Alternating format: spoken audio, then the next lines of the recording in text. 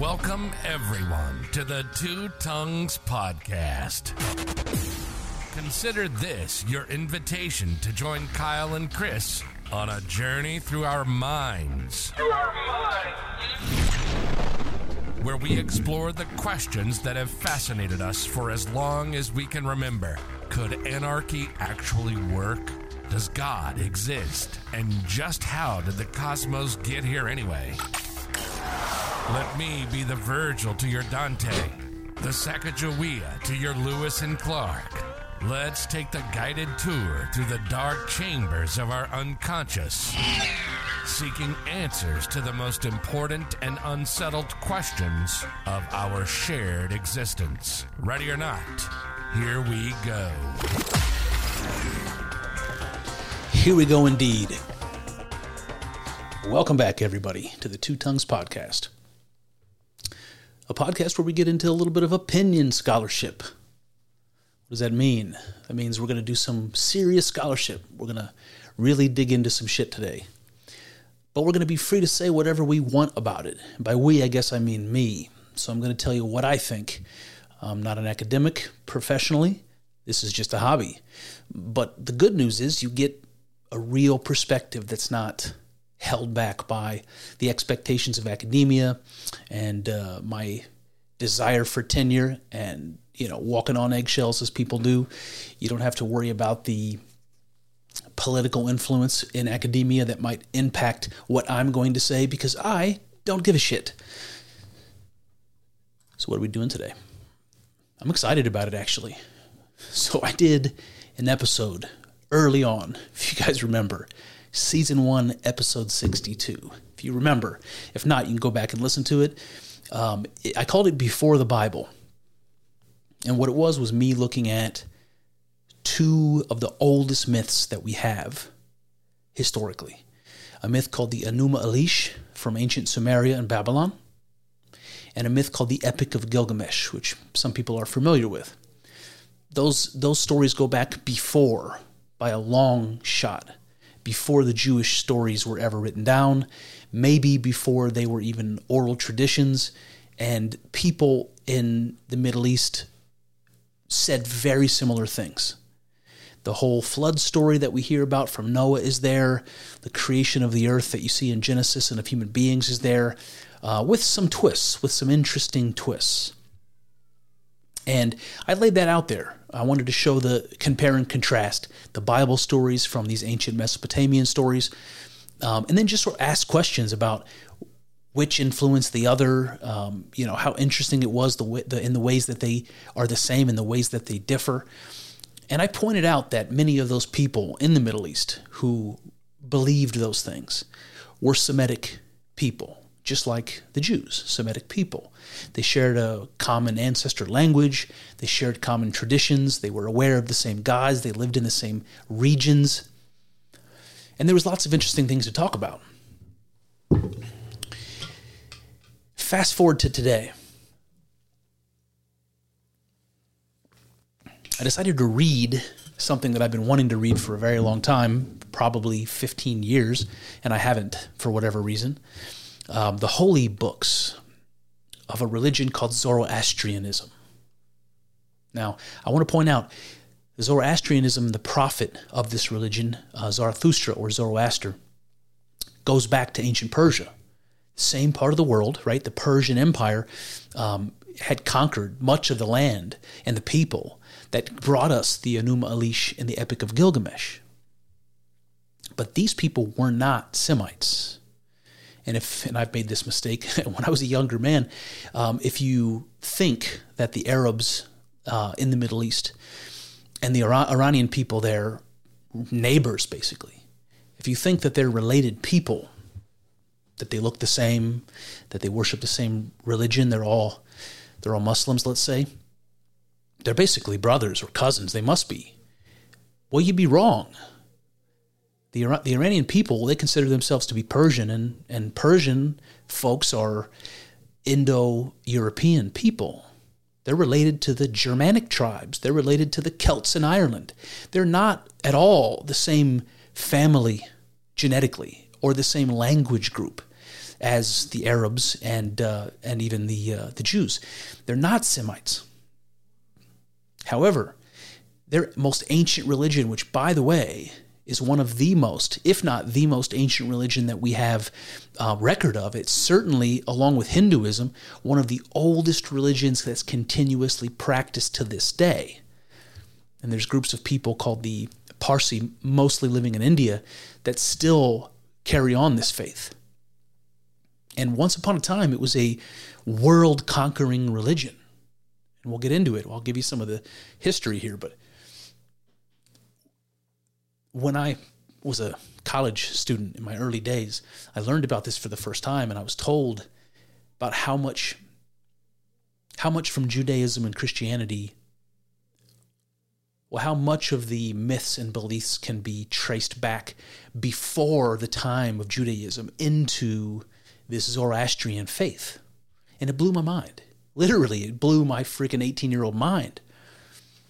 But I never read the holy books myself. So that's what I did today. Not today, the last few days, putting this together. And one of the things I did was I went on YouTube. I was searching for information about the creation story, the myth that the Zoroastrian folks give for the creation of the cosmos and for the creation of human beings, because to me that's the most important part of any religious tradition. And I had a really hard time finding anything good online. What I found was a lot of like Sunday school type stories, like little animated videos that you might show children, something that you might have seen in Sunday school when you were a kid.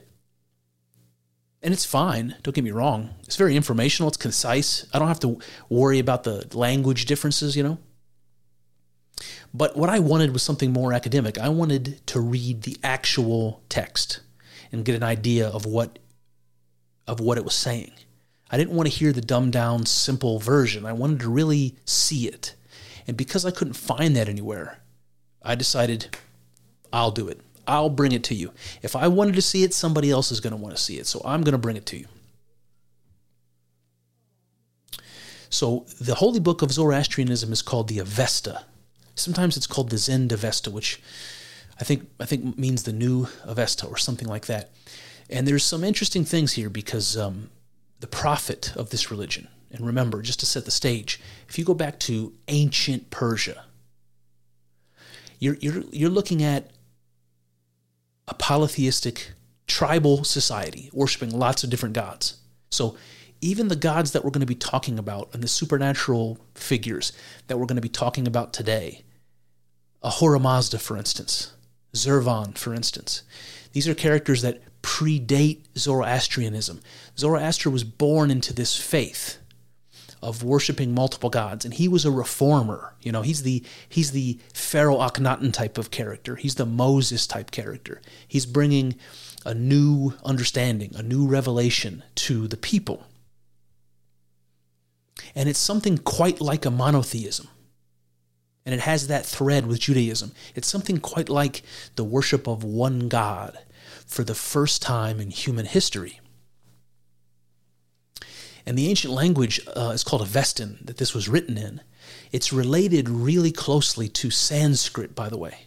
So the Rig Veda, which I have sitting around here somewhere, the Rig Veda of ancient India, one of the oldest holy books that we have, maybe the oldest that we have, is very closely related to the Avesta.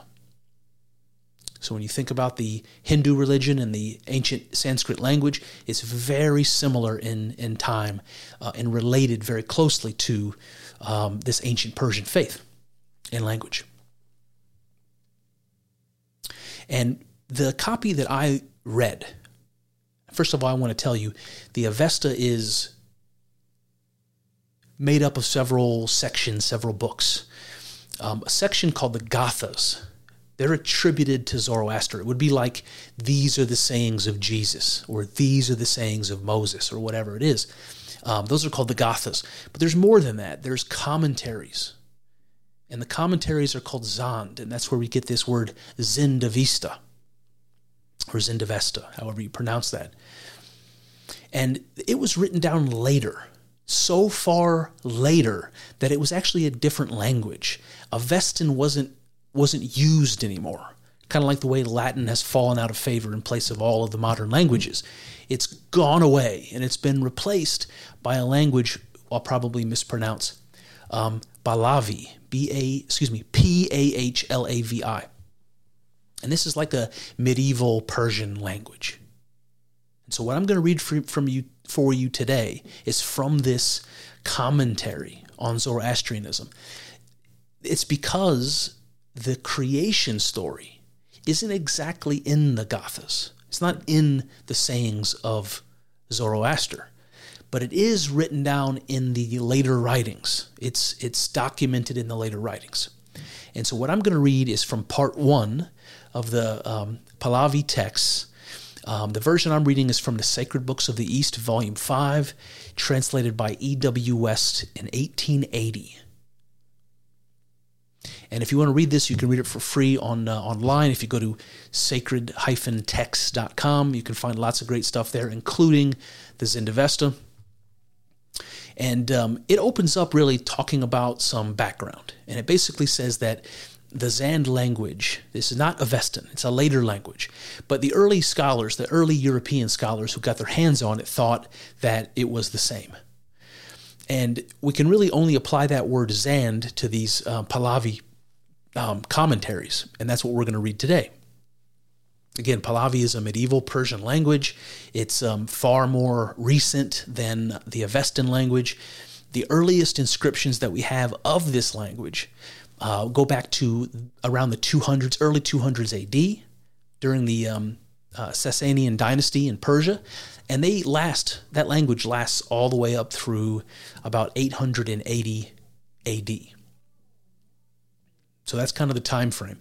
And that's important because the Avesta and the religion, the Zoroastrian religion, predates that period. It goes back way, way, way before 200 AD. Remember, Jesus himself was born right around 84 or something like that. This language predates Christianity. In fact, predates Judaism. So we're going way back to reach the actual prophet Zoroaster. The thing about it is, if you look it up, you're going to find that the chronology is debated. There's not a whole lot that lets us nail down when Zoroaster actually lived. Most believe he lived as early as 1700 BC, a long, long time ago.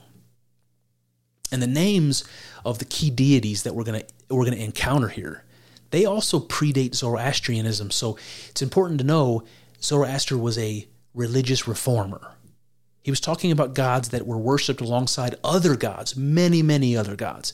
And he's saying something like, no, this God is the only God. He's saying something like that, like what the Pharaoh Akhenaten would say, like what Moses would say. Now, Zoroastrianism was actually the state religion of the Persian Empire under Darius I, which goes back to 500 BC. So you can see now we're jumping way back in time. Now remember, it was already the state religion of the empire. Now, who knows how long it took, how long the beliefs existed, how long the religion existed, how far it spread before it became adopted, right, as the state religion. Think about how long Christianity was around before Constantine said, Christianity is the religion of the Roman Empire. And even from the time of Darius, it was the state religion for more than 1,000 years. From 500 BC all the way up until 650 AD, it was the state religion of the Persian Empire. And I'm going to say that it's the earliest form of a dualistic kind of monotheism. And I know that sounds like a conflict in terms, but dualism and monotheism really aren't so much a conflict when you think about Christianity, for instance, or Judeo-Christianity as a monotheistic religion. Everybody agrees that's the case. We worship one God. And yet, when you ask a Jew or a Christian, they're going to tell you about Lucifer, about Satan, Shaitan, the adversary. They're going to tell you about the fallen angel. They're going to tell you that there is a powerful force of evil, a supernatural God of evil that counteracts the great God, the God of good. And so you have this dualism, the God of evil and the God of good. And I know people will say, look, it's not exactly like that in Judaism. It's not exactly like that in Christianity. But, bullshit, all right? Bullshit. I grew up in Christianity. That's how it was taught to me in Sunday school. There is a force of evil that permeates the cosmos, and there's a force of good. And they're basically equals. And they're basically struggling all the time. And at the end of time, they're going to come to a head, and good is finally going to conquer evil. That story, by the way, comes from Zoroastrianism.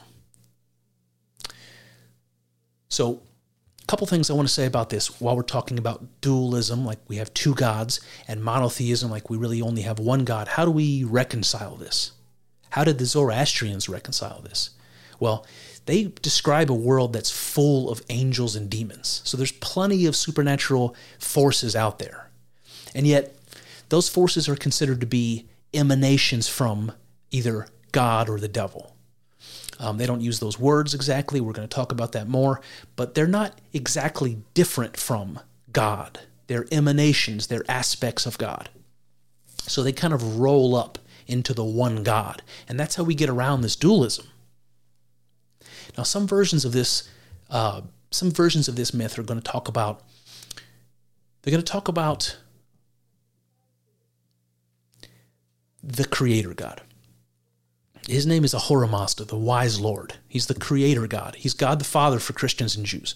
Oh, Christians, rather. And from Ahura Mazda came two spirits. Sometimes they're called Angramanyu and Spintamanyu. And by the way, Spintamanyu means something like Holy Spirit. So you have that connection to Christianity. And Angramanyu is like the evil spirit. And so you can see that this kind of like set of opposites emerges from God. From Ahura Mazda comes Angramanyu and Spintamanyu. And in later versions, you're going to hear that Ahura Mazda, this character that is the creator that's there in the beginning, he gets swapped out for this character named Zurvan. And Zurvan is another one of these ancient Iranian deities that existed long before Zoroastrianism and was adopted for this faith to tell the story. And so you can imagine, rather than having Ahura Mazda as the creator and creating Angramanyu and Spintamanyu, you just kind of swap the names around. And instead of Ahura Mazda, you have Zurvan. And from Zurvan, you get Ahura Mazda, the good god, and Ahriman, the evil god. And they both roll up into Zurvan. Just like Angramanyu and Spintamanyu roll up into Ahura Mazda. There is only one God, but that one God immediately gets divided into two, split into opposites. And that's important. It's very important because it comes back to this symbol that we refer to all the time that's there in our earliest religious traditions, that's there in our creation stories, the symbol of the Ouroboros, the generative union of opposites, the symbol that represents what was there in the beginning, God. Now, I'm going to use the words Ahura Mazda and Ahriman for the rest of this. I'm going to try to do that. Ahura Mazda you can think of as God, Ahriman you can think about as the devil. And in the religion, they're considered to be co-eternal beings. And one of them, God, Ahura Mazda, is above, and Ahriman is below. And in the middle, you have this space that divides them. And that's the space where creation happens. That's where the world is eventually placed, in between these two great forces, these opposites, good and evil. And the world becomes the meeting place of the good and the evil forces. It becomes the battleground.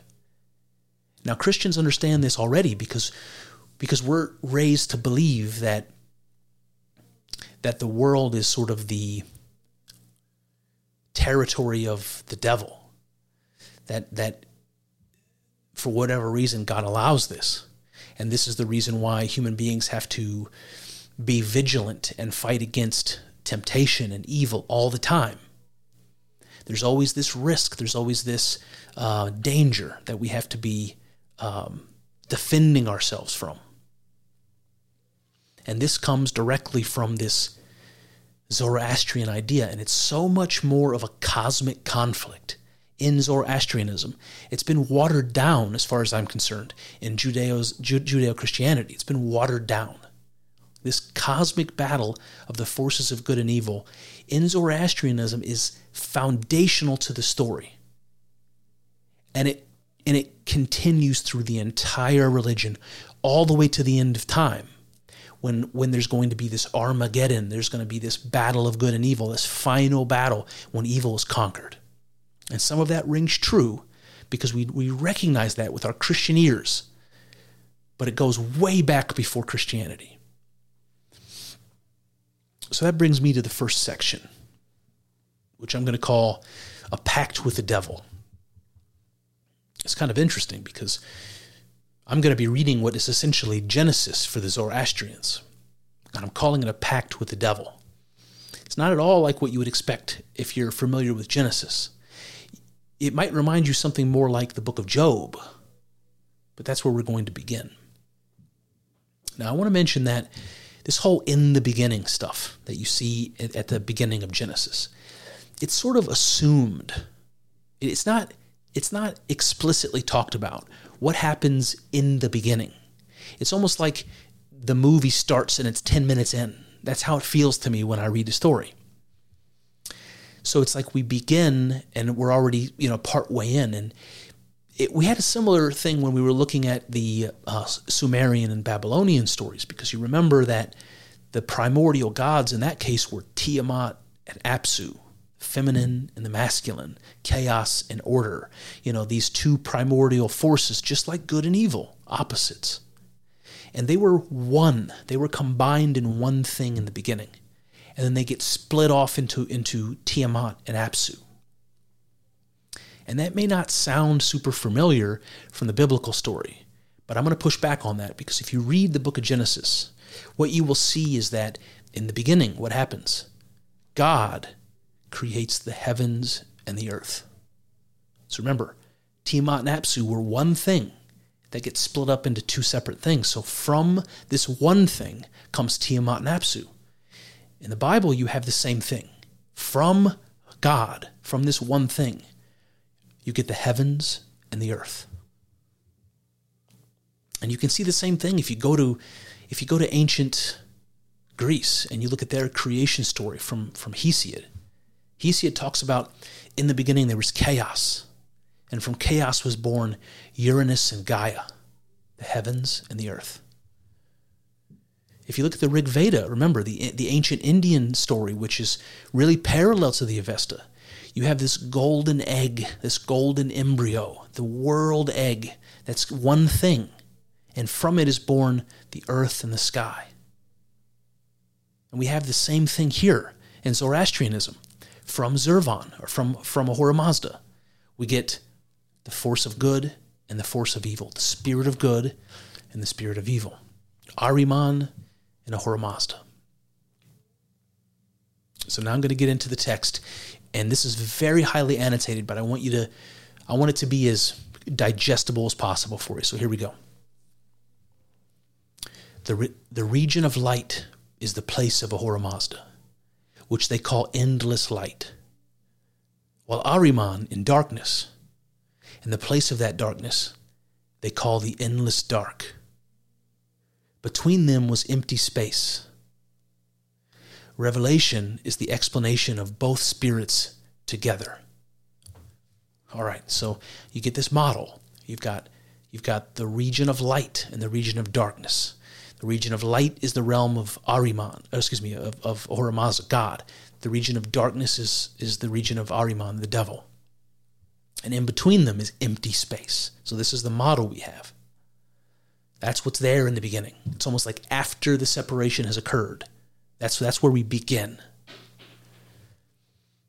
And then there's this weird sentence here. Revelation is the explanation of both spirits together. And I just have to pause on that for a second, because this is critical. This is the Ouroboros. This is what we're seeing at the very beginning of the Zoroastrian story. They're saying the revelation, like the knowledge, the truth is that both spirits, Ahura Mazda and Ahriman, are together. So at once they were together, and now they've been separated. They're opposites in union. There's something that we're supposed to be able to understand as a wholeness, as something one and together. That's the symbol of the Ouroboros, the same symbol we saw when we looked at the Babylonian stories and saw Tiamat and Apsu together. The same thing the Rig Veda talks about when we imagine this cosmic egg, and in that egg is the earth and the sky. And it goes on, it says, both are limited and unlimited spirits. Between them is a void, and one is not connected with the other. Both things are in the creation of Ahura Mazda. All right, so we have something interesting here. Both are limited and unlimited spirits. And you can see that, again, are opposites, limited and unlimited. And they're both considered to be both limited and unlimited. So you have, again, the union of opposites. You have the same paradox that we started with, this reference back to the Ouroboros. And between them is a void. This is the space between them, where they don't connect, they don't communicate with one another. So they're unlimited light and dark. Remember, that's what they said. God is unlimited light. Ahriman is unlimited dark. But they're limited in the sense that they're limited to themselves. There's a space between them, and they don't interact with each other. And then it says something interesting. Both things are in the creation of Ahura Mazda. So they were one before they were many. It goes on, it says, Ahura Mazda knew that Ahriman exists, and that he infuses with malice till the end. The evil spirit was not aware of the existence of Ahura Mazda. He arose from the abyss and came in unto the light which he saw. He rushed in to destroy that light, and he saw its glory was greater than his own. So he fled back to the gloomy darkness and formed many demons and fiends. All right, so you have this moment where Ahriman sees the light of God, the light of Ahura Mazda, and his first instinct is to rush towards it and destroy it, right? Because that's what Ahriman is, the spirit of evil, the spirit of destruction. That's what he wants. He wants to destroy. But when he finally gets up to the light, he sees that its glory is greater than his own, and he's afraid. He flees back into the darkness, and he starts forming demons and fiends. He needs help. He needs more help so he can destroy this thing that's greater than itself. Then it says, afterwards, the evil spirit saw the creatures of Ahura Mazda, and they seemed to him commendable. And he commended the creatures in creation of Ahura Mazda. Then Ahura Mazda went to meet the evil spirit and proposed peace to him and spoke, Evil spirit, bring assistance into my creatures and offer praise. And reward, you and your creatures may become immortal. So what's happened here? While Ahriman is back in the dark, creating demons to help him destroy God, God seems to be doing the same thing. He's creating creatures of light. And it says that Ahriman sees these creatures of light, and they seemed commendable to him. And Ahura Mazda went down to him and said, praise these creatures that I've created. Assist them. Be their servant. And I'll reward you by making you and your demons immortal. He's basically offering an olive branch, trying to join back together, this other side of himself. And the evil spirit shouted, I will not provide assistance for thy creatures. I will not offer praise. I will destroy thy creatures forever and everlasting. I will force them into dissatisfaction to thee and affection for myself. Woo! Them be fighting words. So he's not having it. The devil's not having it at all. He says, no, I will not offer praise to these creatures. I will destroy them forever and everlasting. Then he says, not only that, I'll force them to hate you and love me. There's some social commentary, by the way. There's definitely something to be said there. But also something I want to point out. This story seems to make its way into Islam. And in Surah 7 of the Quran, there's a story about God asking the angels to bow down before mankind, because mankind, of course, is his greatest creation. And one of those angels, the one we would call Lucifer, but in Islam they call Iblis, would not bow. He was arrogant. He said, no, I won't bow down before man. You made man out of dirt. I'm an angel. I was made from holy fire. He's like, I will not bow. And of course, punishment for that is in the Quran is that God throws the devil out, of paradise. And you have this exact same story here, where Ahura Mazda says, offer praise and bow down. And Ahura Mazda says, no. And that's what splits them. That's what makes them irreconcilable. It goes on. Ahura Mazda knew, if I do not grant a period of contest, then it will be possible for him to cause the seduction of my creatures. As even now there are many who practice wrong more than right. And Ahura Mazda spoke, the conflict may be for 9,000 years. For he knew that by appointing this period, the evil would become undone, and the evil spirit was content with that agreement. So it's kind of interesting. What's happening here is Ahura Mazda says, look, if you're not going to give praise and become immortal and join with me, then I'm going to allot a period of time for our fighting one another. And it's not clear why this is the case, but he says if he didn't do that, if he didn't set this temporary time, that the devil, Ahriman, would have a chance to seduce these creatures of light, the creatures of Ahura Mazda. But if he puts this time period on it, it basically seals the fate of the devil. So he sort of tricks him. And he can do that because Ahura Mazda is omniscient. He can see everything. And Ahriman is not.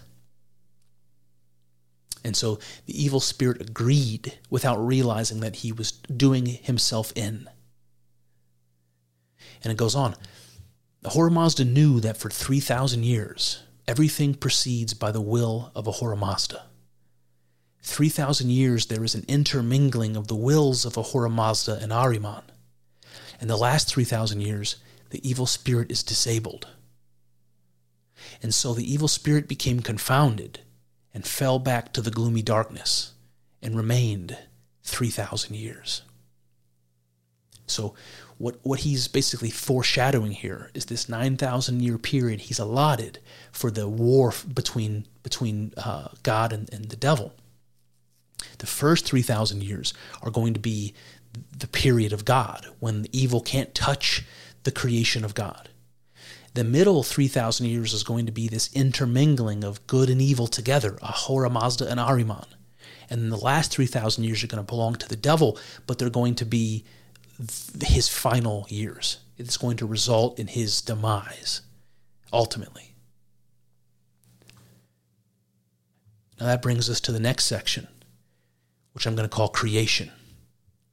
Now, while I'm talking through this, I want you to pay attention, based on your memory anyway, of the Jewish stories in the book of Genesis, and try to see the parallels, because there are many.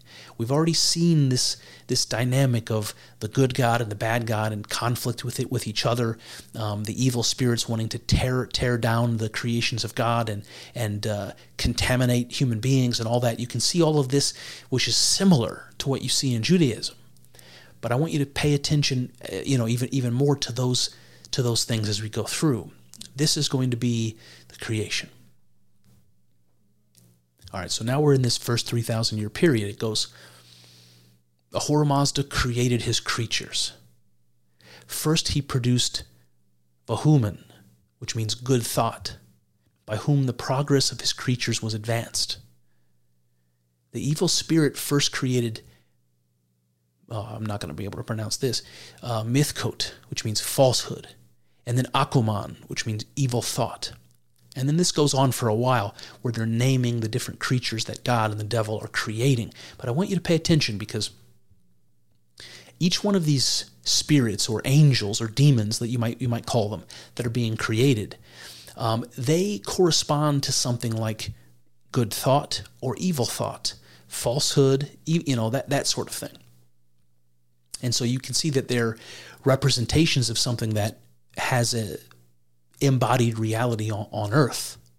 But it's also important to remember that these things are emanations of Ahura Mazda, God, and emanations of the devil, Ahriman.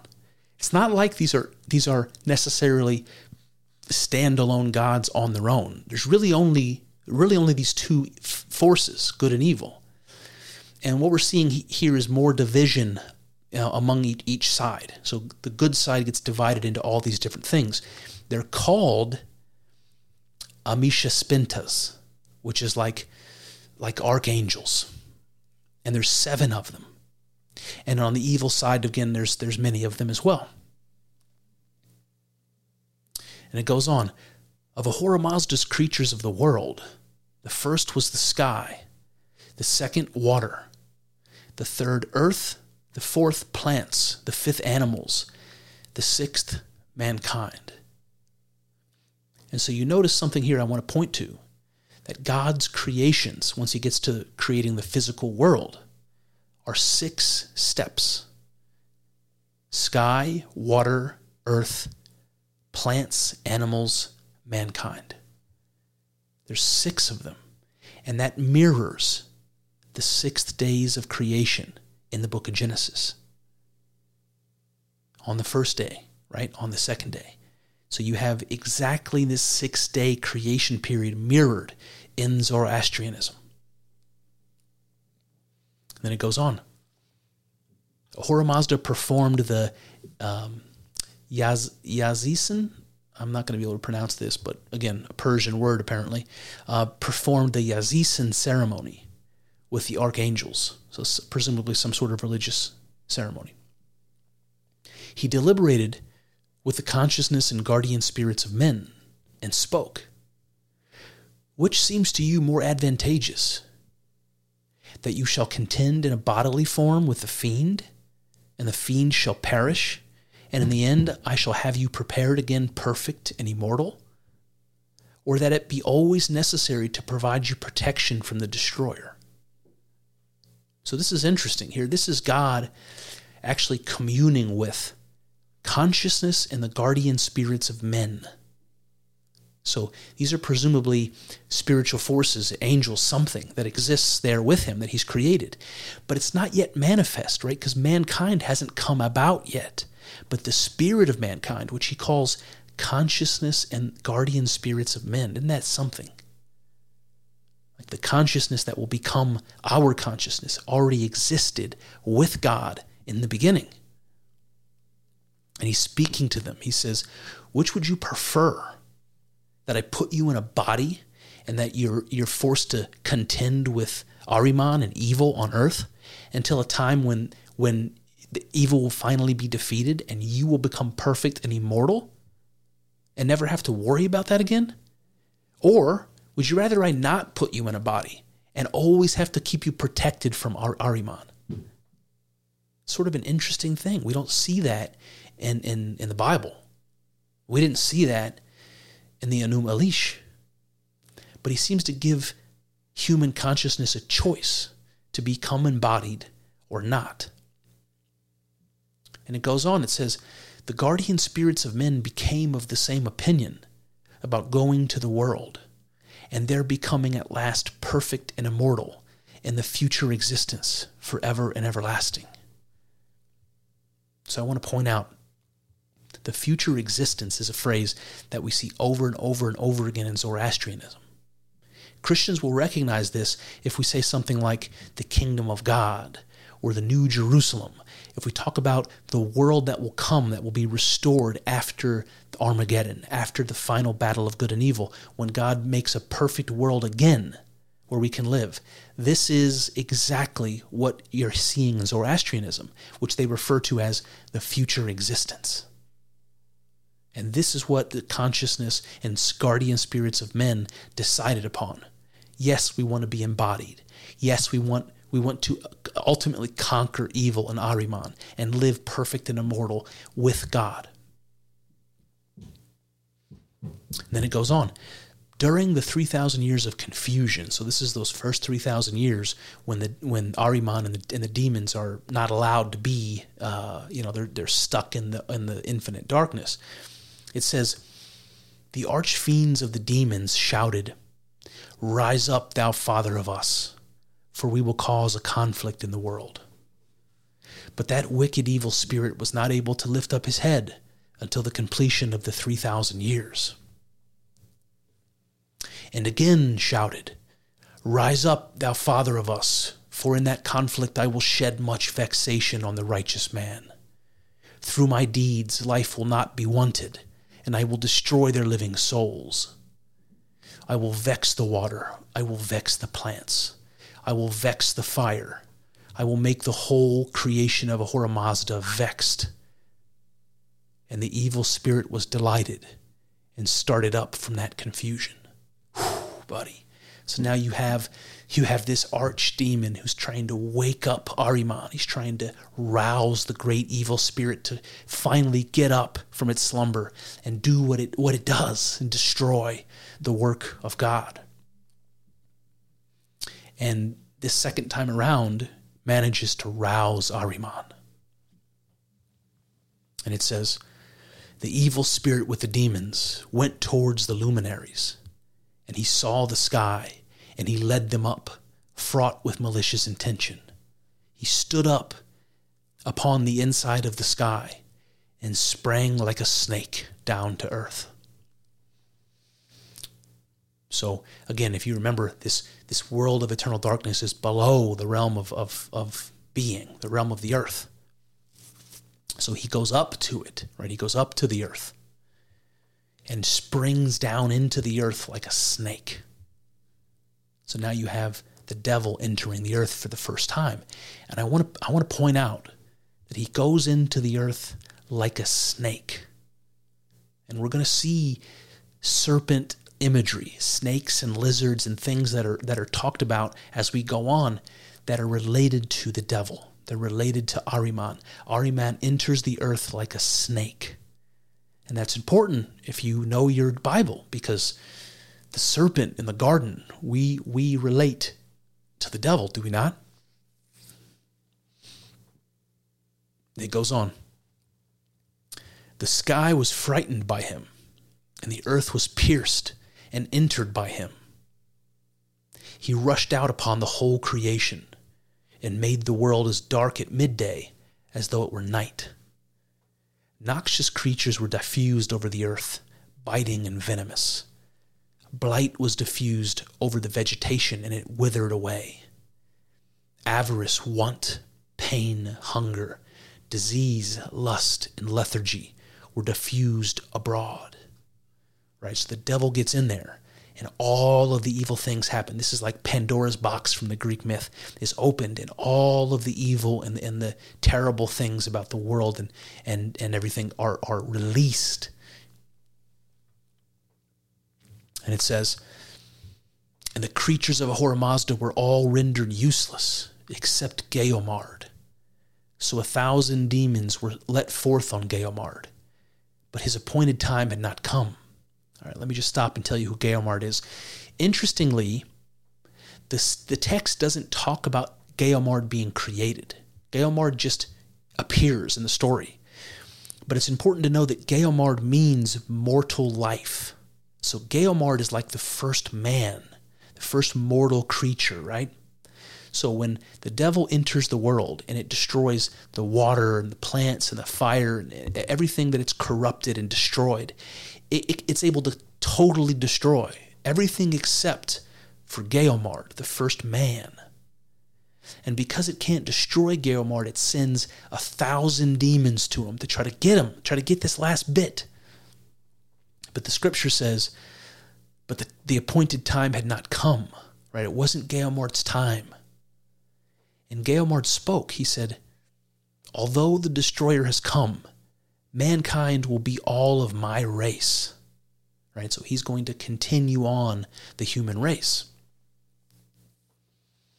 Now, I want to say, this story about the creation of Geomard as the first man, it's not the only story of the creation of men in this. We're going to see in just a minute.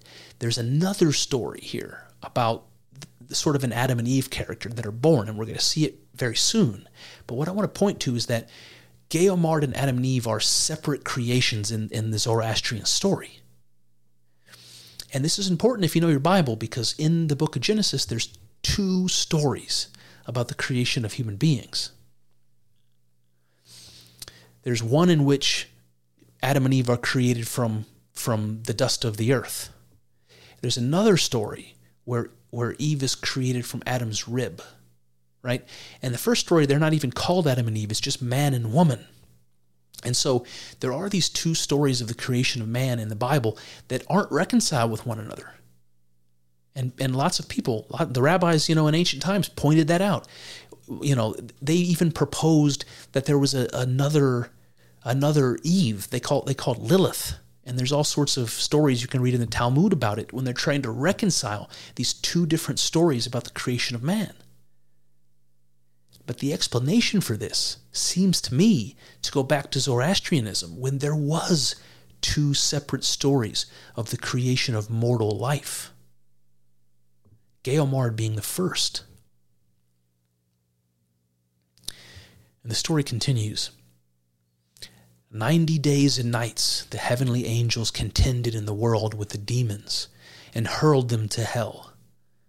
And the rampart of the sky was formed so that the adversary should not be able to mingle with it.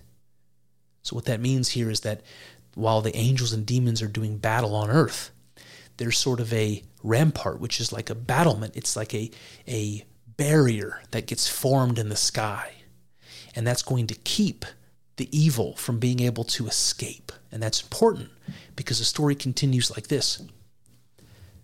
The evil spirit, even as he looked upon the angels and his own violence, wished to rush back. The spirit of the sky arrayed against the evil spirit, and no passage was found. And he beheld the annihilation of the demons and his own impotence. So what's happened here? So the angels, in this case the sky, has created this barrier around the earth. Now Ahriman is trying to escape like he did before. He's trying to rush back into the darkness, rush back to his realm. But this time he can't. He can't escape. He's locked into the world. And he's forced to watch while his demons are destroyed. And he's forced to watch himself be unable to triumph. And so what you have here is something very different from a Jewish or Christian understanding. You have the earth who's seen as a kind of prison for the devil. It's a place where he's kept so that he's vulnerable and waiting for the final days of Armageddon when good will finally triumph, when Ahriman will finally be defeated. He's on death row. And that prison is earth. And our job as human beings, according to Zoroastrianism, is to do good things, good thoughts, good deeds, good actions. And those things are constantly chipping away, constantly stabbing little wounds, against Ahriman, against the devil. So in that sense, we're soldiers of righteousness. We're soldiers of God. And our lives and our purpose is to do damage, to do violence to the devil. It's interesting, right? We're the prison guards. And then it says, hell is in the middle of the earth. There where the evil spirits pierced the earth and rushed in upon it, as all the possessions of the world were changing into duality. All right, so this idea of hell being in the center of the earth, I'm not sure that's biblical. Maybe it is. There's Greek stories about Tartarus, and there's some of that language that appears in the Bible as well, and the angels being thrown into the fires and all that, being locked in the earth. And we imagine as Christians, especially growing up as children, that hell is in the middle of the earth where it's hot, and this comes from Zoroastrianism. And this place that they've created, this hell where they're damned to rest, they can't escape. Remember, they're locked in there where they're damned to be. This is the same space, the same hole that they created when they rushed into the earth, that they're now condemned to exist in. And then something strange here. At the end where it says, as all the possessions of the world were changed into duality. So you see that the spirit of good and the spirit of evil are now there on the earth together. And so you have these opposite opposing forces that are coexisting in the world. And this is responsible for the duality of the world. Everything in our experience is like this. High and low, hot and cold, living and dead, masculine and feminine, conscious and unconscious. Everything is a duality. And this is what Ahura Mazda predicted in the beginning when he said that this middle 3,000-year period, when Ahura Mazda and Ahriman exist together on earth, when their wills are intermingled, that's what it said. This is this illustration of the duality, that these opposites are coming into union in the material cosmos, on the earth. So the manifestation of that is embodied, and there in the material cosmos and within human beings. And that brings me to the next section, which I'm going to call Noah and the generations of men. Okay, so what do I mean? We know the Noah story. That's the Great Flood. That's the Noah story.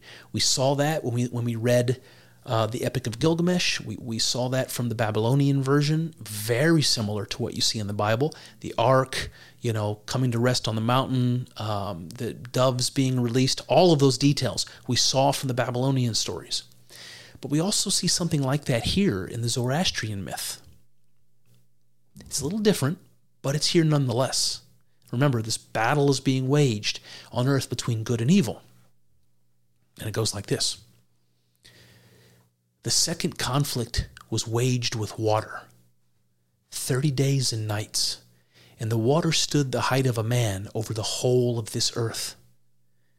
And the noxious creatures, all killed by the rain, went into the holes of the earth. Okay, so God is now flooding the earth in order to destroy all of these wicked things that Ahriman brought into the earth. He corrupted it with creatures that were venomous and stinging and toxic and, all of that. So God cleanses the earth with water. And I'm going to give you a parallel in the book of Genesis in chapter 6 when it says, God saw that the wickedness of man was great in the earth. He said, I will destroy both man and beast and the creeping thing and the fowls of the air. And this is what happens, right? The water stood the height of a man over the whole of this earth, and the noxious creatures all killed by the rain. And the story continues. Afterwards, the water was all swept away and was brought out to the borders of the earth. And the ocean arose therefrom. The poison and venom of the noxious creatures which were in the earth were all mixed up in the water, and it became salt. Okay, so here you have an explanation for why the ocean is salty, right? Because of all when God brought the waters and brought the great flood, and it swept away all of this, all of these noxious creatures, that their venom and their poison and all of the noxiousness that were brought by the devil, that's what got swept away by the ocean water. That's why the water is salty. That's why if you drink salt water, you'll die. And it's funny because, it's kind of obviously a poetic story, but it also reminds me of these ancient tribal stories, like Native American stories that explain the eclipse by saying that the cosmic serpent is swallowing the sun. It's like this is an explanation for why, something in nature is the way it is. It's a mythological explanation. And we see something like that here. And then it goes on. It says, Geomard, remember he was the first man, in passing away gave forth seed. That seed was purified by the light of the sun. Mashya and Mashyana grew up from the earth in such a manner that they were connected together. So connected, it was not clear which is the male and which the female. All right, so those, you see, are our Adam and Eve. Mashia and Mashiana, Adam and Eve. So Geomard passes away and gives forth the seed of the next generation, Mashia and Mashiana. So they grow up from the earth. Remember, they were the seed of Geomard, and so they grow up from the earth. They literally sprout from the earth like plants. Just like, again, after a great flood, after a great rain, the desert just becomes alive, and all these plants shoot up through the soil and so forth. This is the image you get. After the flood, Mashia and Mashiana sprout up from the earth. And it says that they were connected together so close, it wasn't clear which was male and which was female. They were connected together. And of course, that reminds me of that first story in Genesis about the creation of man, when God says that he created man in his image. Male and female, he created them. Male and female, he created them. And it continues, as it is said that both of them changed from the shape of a plant into the shape of a man, and the breath went into them, which is the soul. Okay, so where in the Bible God uses the clay, the dust of the earth to create the form of man. In this story, they originally sprout up like plants, and then they're changed from the shape of a plant into the shape of a man. But here's the key part. And the breath went into them, which is the soul. Where have I heard that before? Genesis chapter 2, which says, God formed man of the dust of the ground and breathed into his nostrils the breath of life, and man became a living soul. Right? And the breath went into them, which is the soul, and breathed into his nostrils the breath of life, and man became a living soul. It's almost word for word. And that brings me to the next section, which I'm going to call the fall. So we all know what that means. The fall of Adam and Eve from the Bible, when evil enters their experience, when they're kicked out of the Garden of Eden, and the historical period begins. The fall. It starts like this. Ahura Mazda spoke to them. This is the Adam and Eve characters. You are man. You are the ancestry of the world. Perform devoutly the duty of the law. Think good thoughts. Speak good words. Do good deeds and worship no demons. And the first words spoken by them were these. Ahura Mazda created the water and the earth, plants and animals, the stars, moon and sun, and all prosperity. And afterwards they were corrupted, and they exclaimed that the evil spirit created the water and earth and the other things. That false speech was spoken through the will of the demons, and through it they became wicked, and their souls damned to hell until the future existence. Whew. All right, so that's a little bit of a different story, right? We're not seeing the tree of knowledge. We're not seeing the serpent here. We're not seeing any of that. What are we seeing, though? A couple things I want to point out here. Something very important is the first thing that God says to Adam and Eve are, perform the duty of the law. And what is that? Think good thoughts, speak good words, and do good deeds. Now this, to this day, this is like the 10 Commandments of Zoroastrianism. Think good thoughts, speak good words, and do good deeds. This is the slogan of the religion. It's probably not the right word, but you get the picture. Even to this day, this is very important. This is what God told human beings to do. The very first thing he said, do these things. Like this is the primary commandment.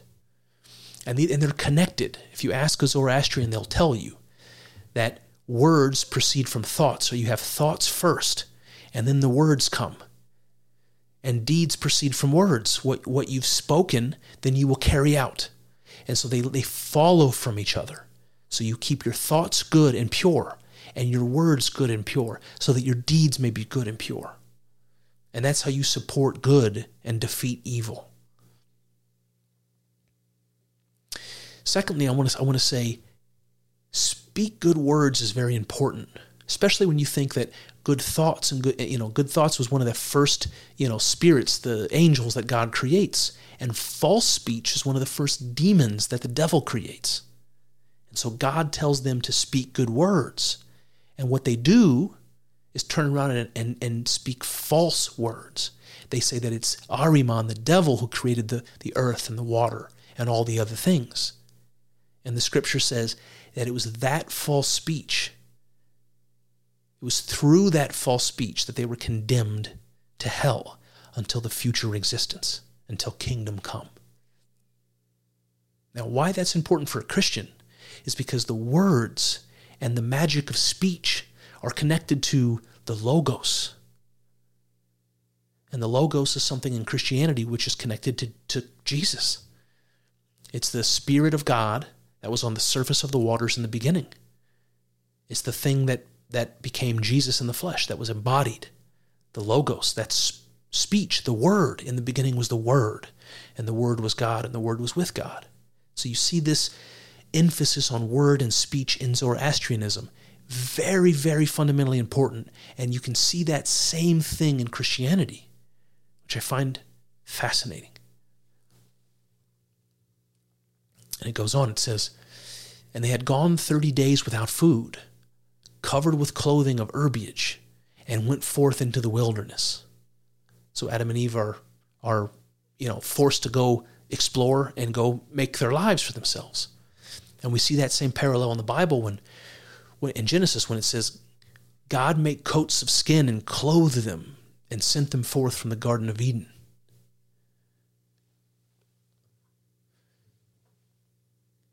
Now, what happens when Adam and Eve leave the garden? In the biblical story, we have the Cain and Abel story that comes right on the heels of that. When Cain, when Cain kills Abel, and so you have evil just immediately pouring into the earth, ultimately leading to Noah and that story in the Bible. So when Adam and Eve leave the garden, lots of evil starts to come into the earth. And if we go to the Zoroastrian story, it goes like this: owing to the gracelessness with which they practice, the demons became more oppressive. So what does that mean? Remember, what did God tell them to do? Good thoughts, good words, and good deeds. Those things they didn't practice gracefully, whatever that means. They didn't do a good job of that. And as a response, the demons became more powerful on earth. It goes on, it says, "Then the demons shouted out of the darkness, 'You are man. Worship the demon.' Now, Mashiach, which is Adam, went forth and milked a cow and poured it out as an offering. Through that, the demons became more powerful." So this is the fall in Zoroastrianism. A couple of interesting differences. Again, we don't see the tree of life here. We don't see Eve involved at all. Isn't that interesting? We have the demons tempting Adam to worship the demons. Now, I don't know what that would be like. Do you imagine a supernatural creature manifest itself to you and asks you to worship it?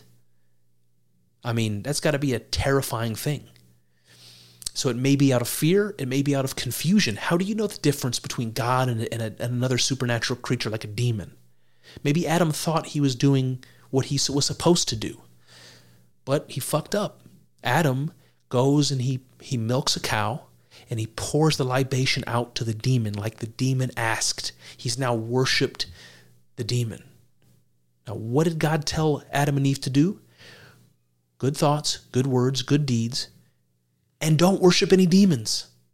And that's exactly what Adam does. And through that, the demons become more powerful still. So you might notice, it wasn't Eve in the story that did it.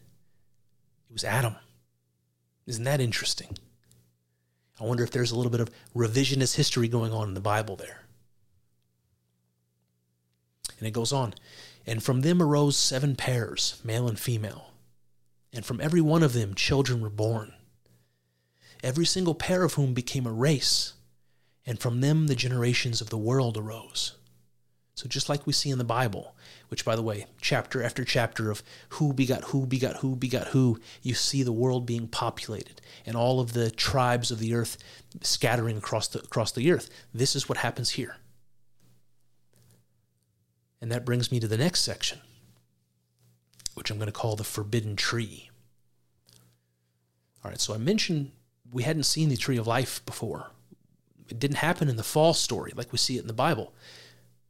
But we're about to see it here. This section I'm calling the forbidden tree. And the scripture goes like this. The tree Gokard grew in the deep mud within the wide-formed ocean. It is producer of the renovation of the universe, for they prepare its immortality therefrom. The evil spirit has formed therein, a lizard as an opponent in that deep water. And for keeping away that lizard, Ahura Mazda created there 10 car fish, which at all times continually circle around. All right, so that's strange, right? And you might wonder, where does that parallel in the Bible? What's going on here? So there's a tree called Gokard.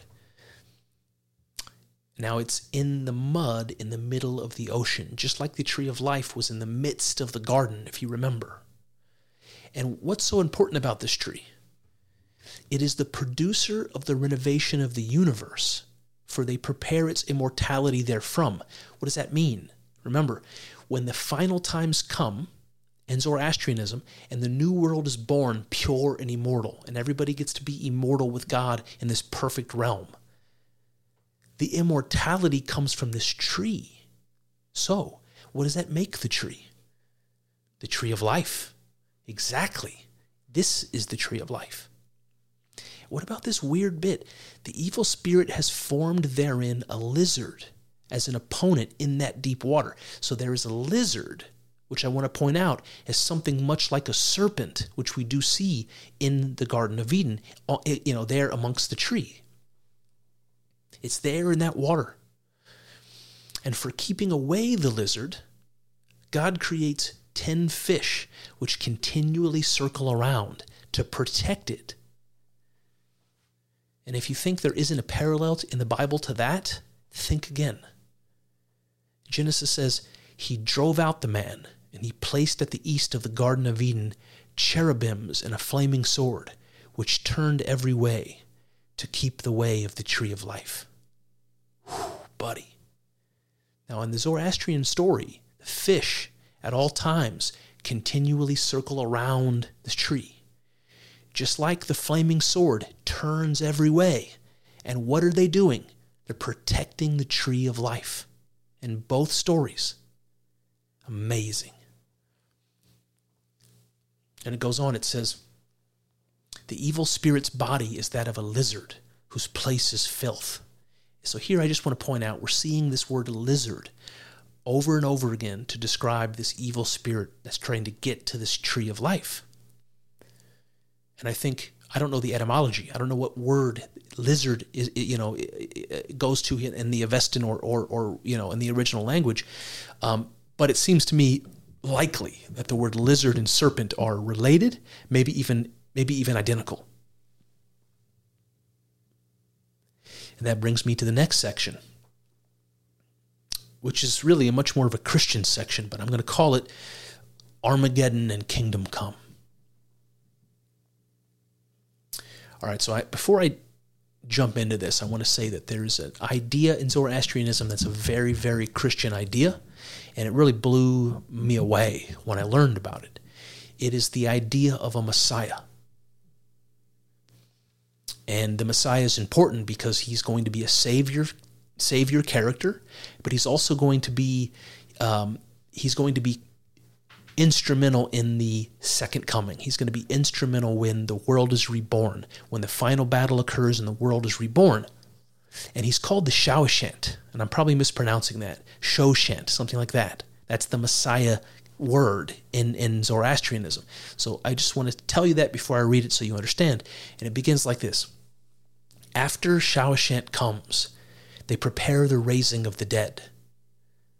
Zarathustra asked of Ahura Mazda, whence does a body form again?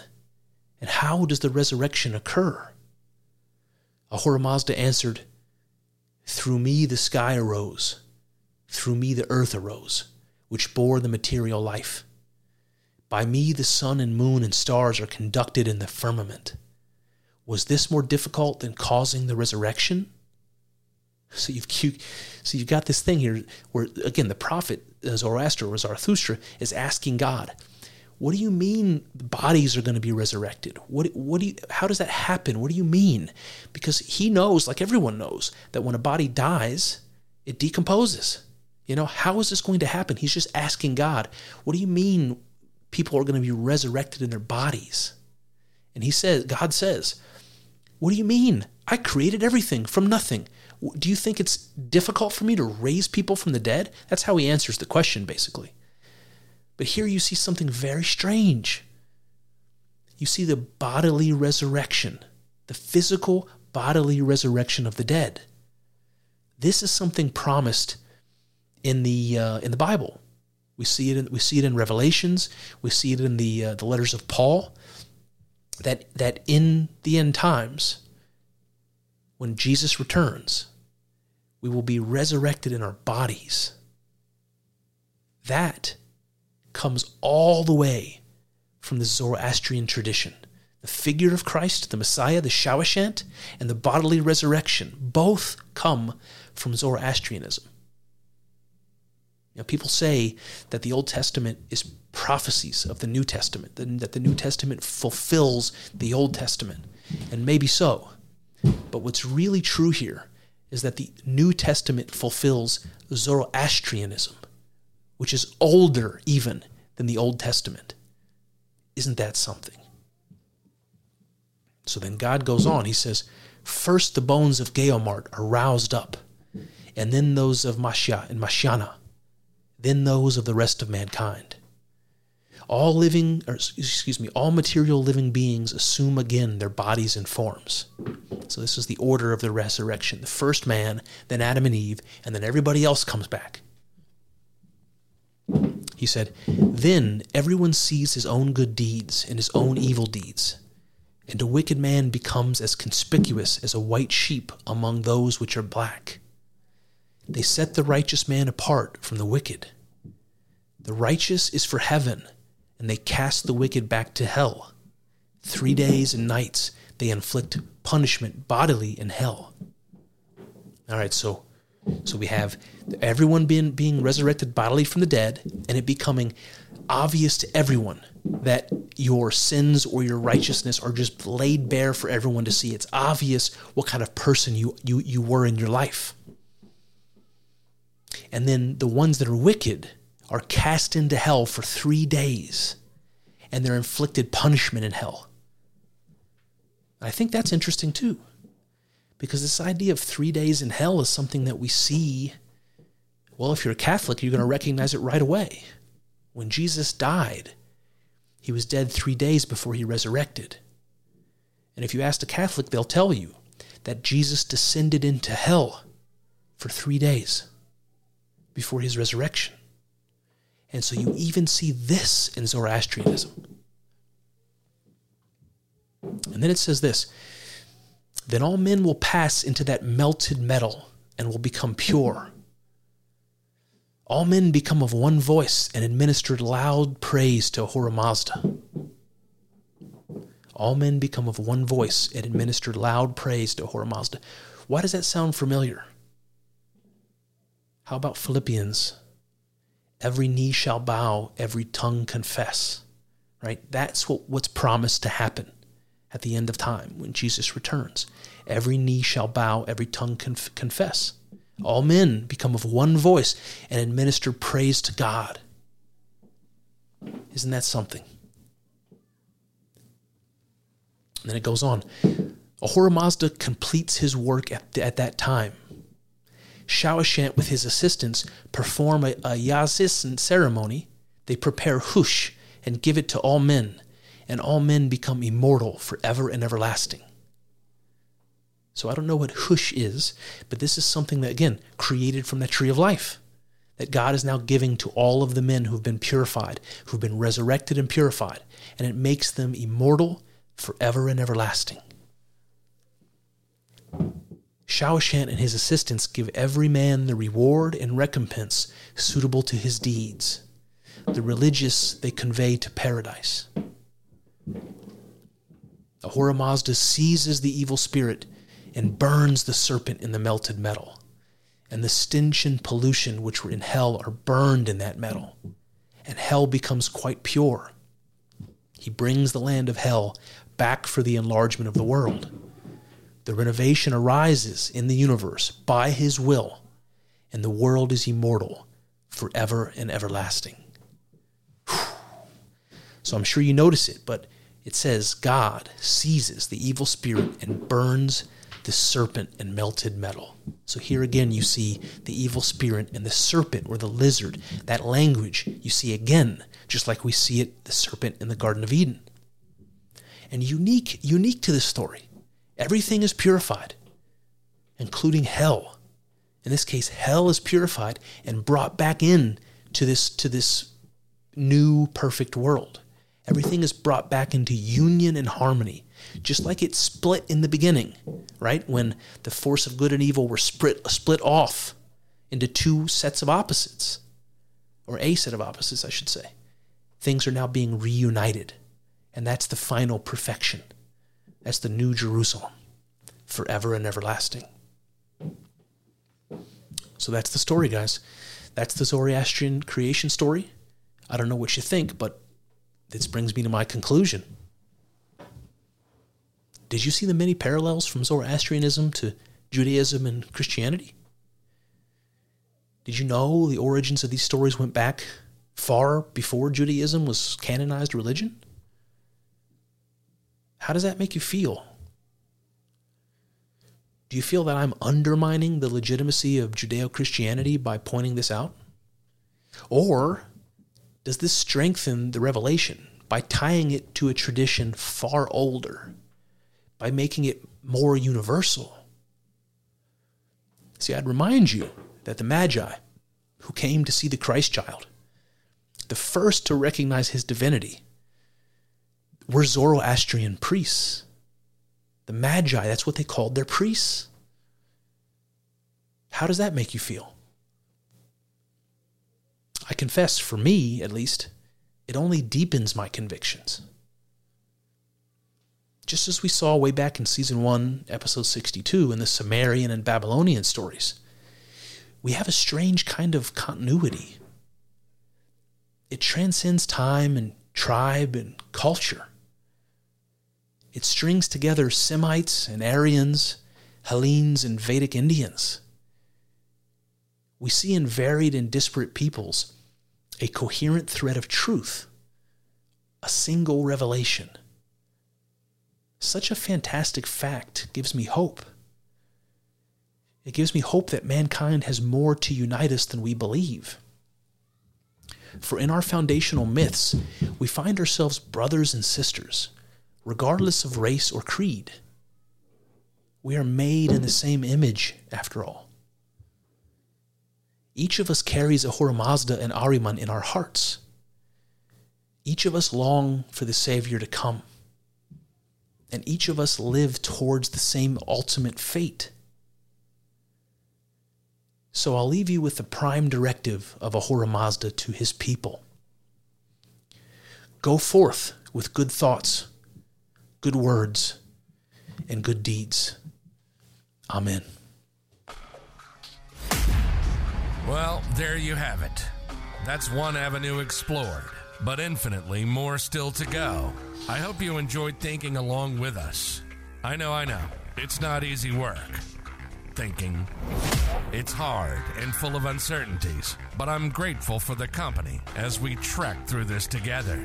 Here's to hoping that the juice is worth the squeeze. See what I did there? Let's find out together in the next episode.